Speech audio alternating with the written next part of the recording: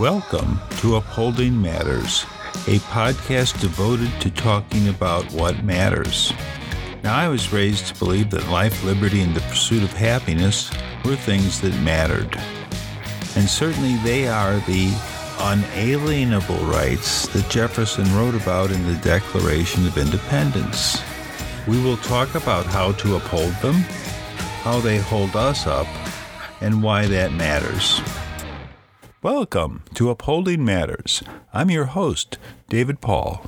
This is our 18th show, and I'm doing it a little earlier in the evening. You know, a lot of news has settled already. There are some big developments.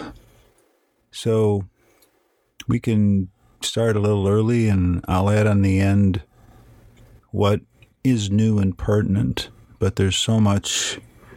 We have plenty to entertain you, I hope.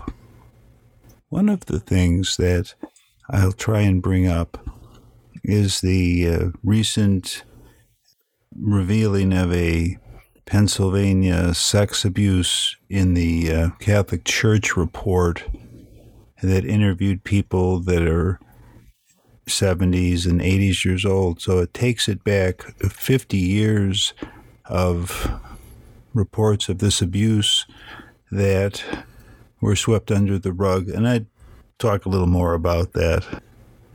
And my trip out today to the Homeless Consortium here in the city of Lancaster, which is connected to the county group. Please forgive me for not getting their names right. It just changed. I missed the meeting yesterday. I just didn't know. But they came out with some facts, and you know, we've been at this a long time, and I'm ready to help some people. So we'll talk about that. And of course, before we close, the world was touched today by the announcement of the death of Aretha Franklin. And what an amazing career and impact this woman had. And I've long been a fan. And there were some scenes today on TV from the Kennedy Center, and they're the same venue that they put some of the Pitch Perfect, two, I think it was, scenes in the movie with Fat Amy splitting her pants and the president being there. So that must have been that event, and so I certainly learned something. But the most touching part was Carole King in the audience when Aretha came out to serenade her, and how she was touched with the musical journey and the tribute that her friend paid her, being a co-creator of that song. And my connection with Carole King is that I've always loved her music, but I lost a CD that I had of hers, and I just kept thinking I would find it, the Tapestry CD. And so reluctantly, a few years ago, I just went out and bought another one. But that was an amazing album. And so it was just an amazing day. And I jumped back in to talk about some more amazing tributes to Aretha.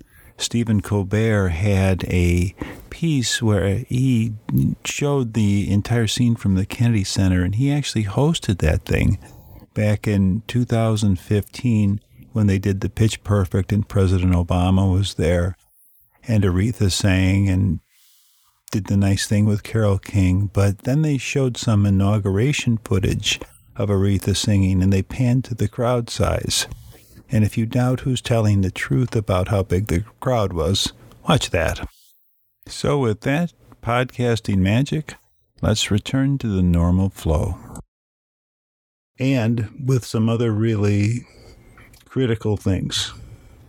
So at the beginning of all of it, I just like to remind myself and you, by way of getting to know how I think a little better, I always expect too much. It's a fault that I think that I always hope that something could be explained or some progress could be made. And I was talking to my boys today, telling them about a group, a church called the Church of Light.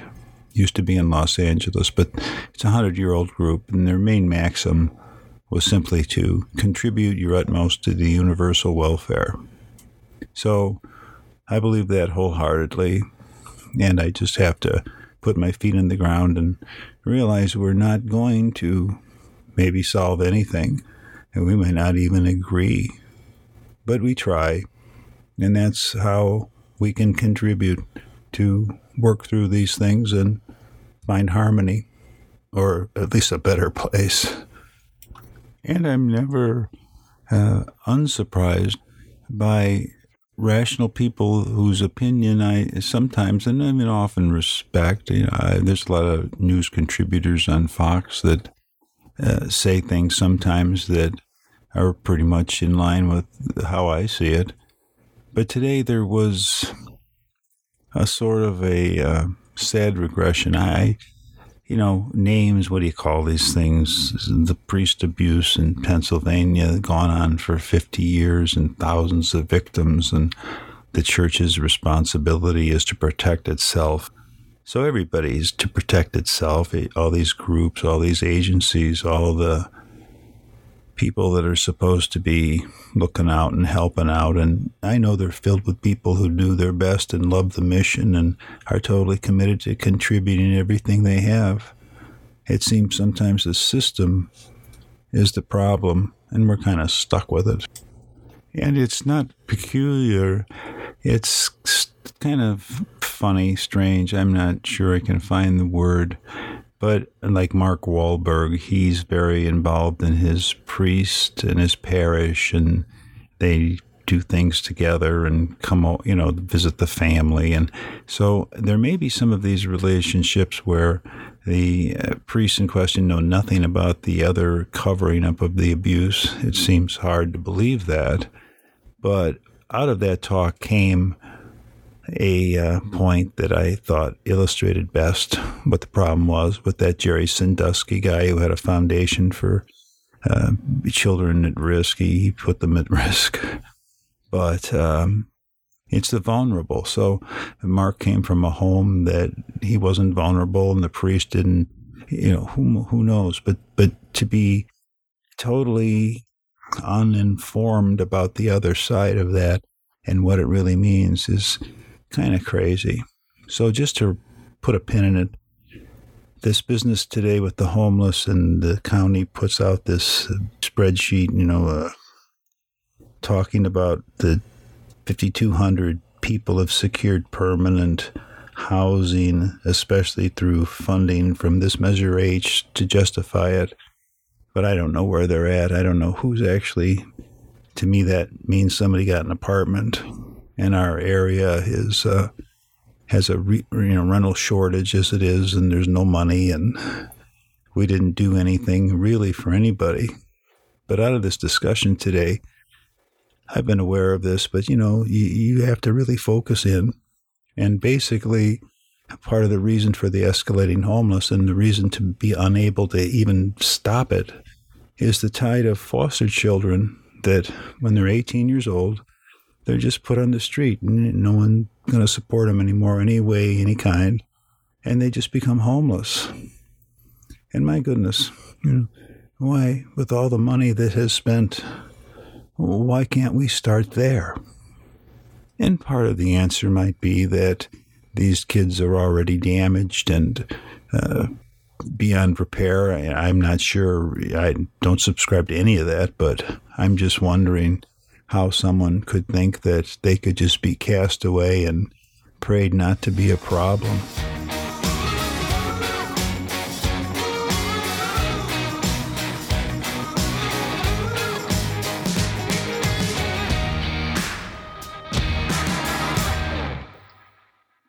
Okay, so why is it so hard to get through to people, to make a clean, cogent point that you want them to understand? I realize that sometimes people don't know what they're doing, well enough at least, but if you want to make a point, you have to stay within certain boundaries of reason.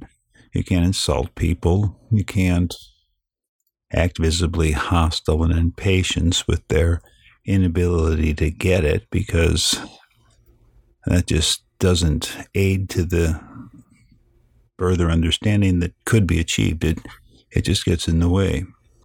So today we're dealing with what was anticipated, the revoking of the security clearance for former CIA Director John Brennan. Now, John Brennan is a man who impresses me as being the full package, nothing but integrity and public service minded and willing to protect the country he loves. So Donald Trump has revoked his security clearance so that mainly it means no one from the government can contact him on sensitive matters and use his advice. So that's wrong. But the other thing it does is it removes his ability to retrieve his previous files for testimony that he's going to be called on to make in the future. So he will be a much less prepared witness because he can't get at his files. So if a reasonable person looks at it, if you have John Brennan on one side and Donald Trump on the other, you would just assume that it would be Donald that would be the erratic one that outbursts on media. And these are the things that the White House, I don't know if they're a team of conjurers or they just take dictation. But somehow John Brennan is a threat to national security and he's trying to profit on his time in government and all these things that just seem to offend the sensibilities of Donald Trump. On the surface, of course, it's, again, I be sarcastic. So I'll take John Brennan any day over Donald Trump for integrity. One of the commentators made the point that John Brennan was in the Situation Room with Barack Obama killing Osama bin Laden while Donald Trump was taping and airing of The Apprentice at NBC. So, yeah, that's not really an easy call to flub. And yet, sometime today, I saw 3 prominent Republican senators, Lindsey Graham included, all realizing that, yeah, John Brennan should be slapped down, or however they put it. He exceeded his authority when none of that even happened. And that's what I say is one of those things that just makes you wonder what's going on.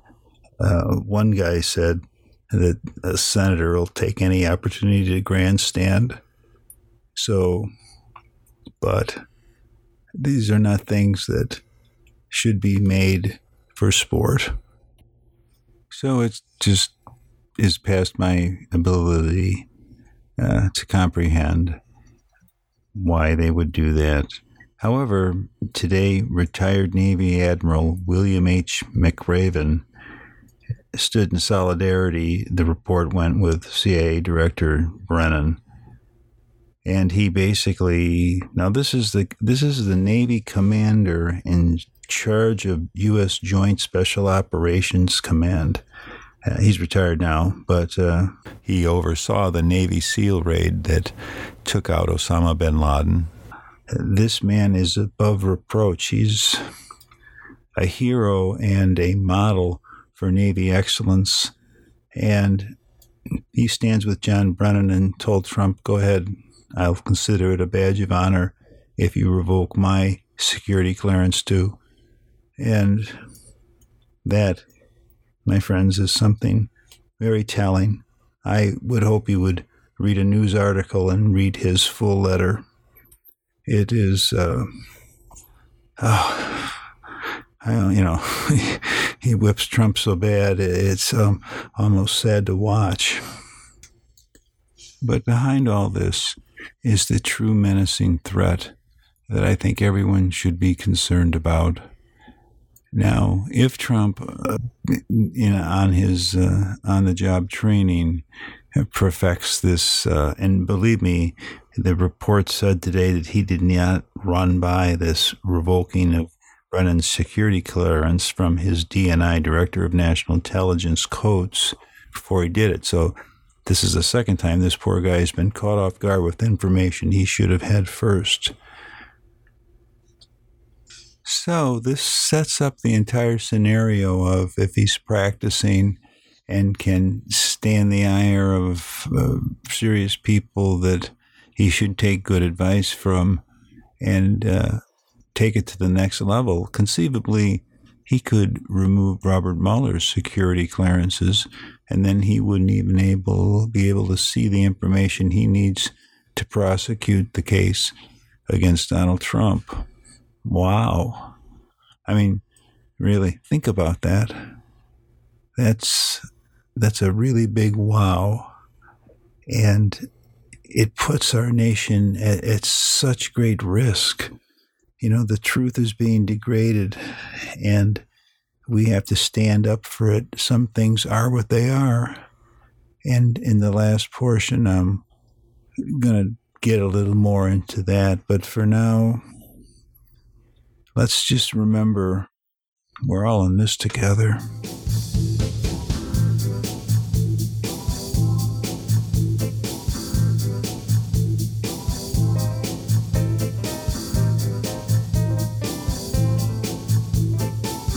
I think it was Eugene McCarthy who said that the only thing that saves us from the bureaucracy is its inefficiency.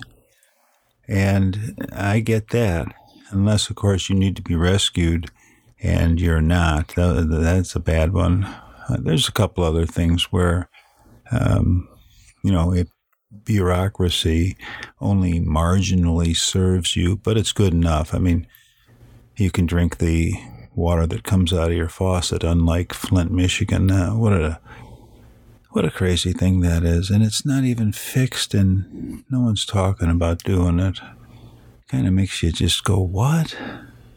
That's the wood I speak of, the world unraveling dissociative disorder.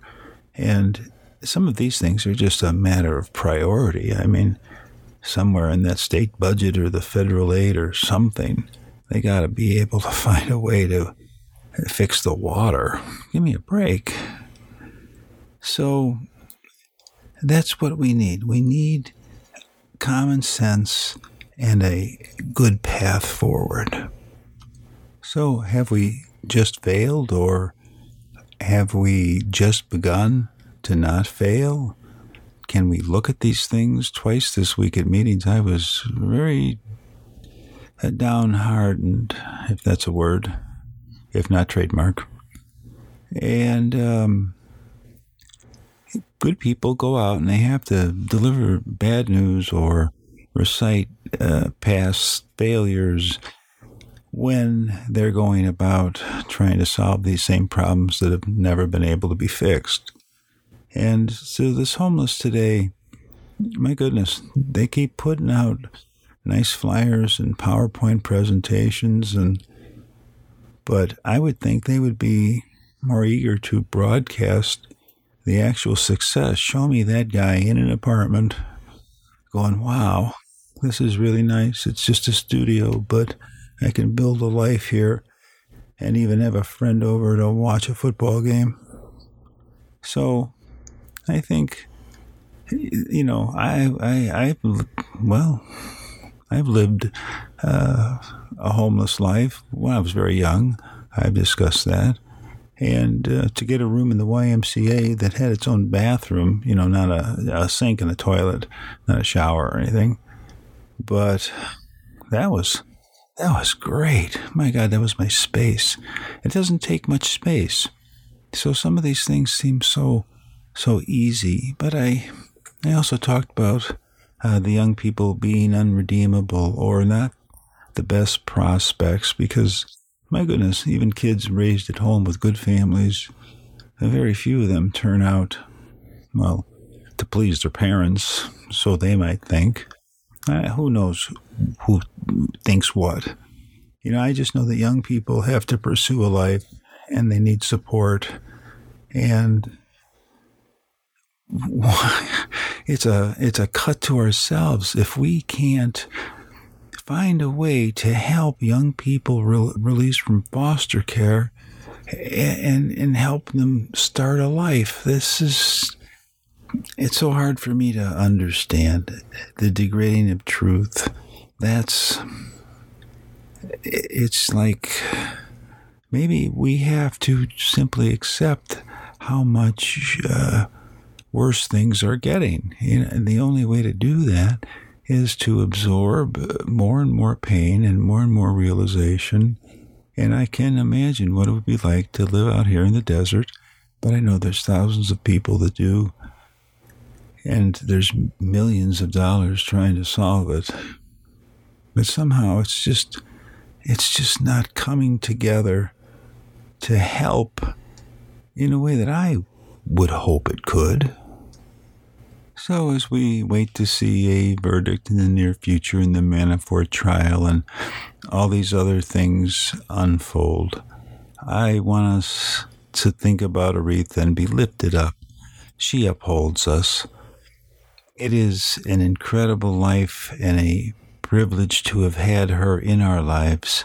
And part of the proof of truth was from that New York City video I said that had President Obama in it and Carole King, and that event that they put Pitch Perfect in. And so in these cuts, they showed also some inaugural footage, and they show the crowd size behind the presentation stand, and it looks much fuller than was populated for the Trump inauguration. And when we can see the truth, and we can see that love brings out truth and hope brings out truth, then we know how we can continue to do our best to fight this scourge of making things into what they're not, calling them fake, degrading people, and just harming the reputation of our country and how we all feel about it. Let's just not let that happen. Let's have some respect for each other. And foremost, for yourself.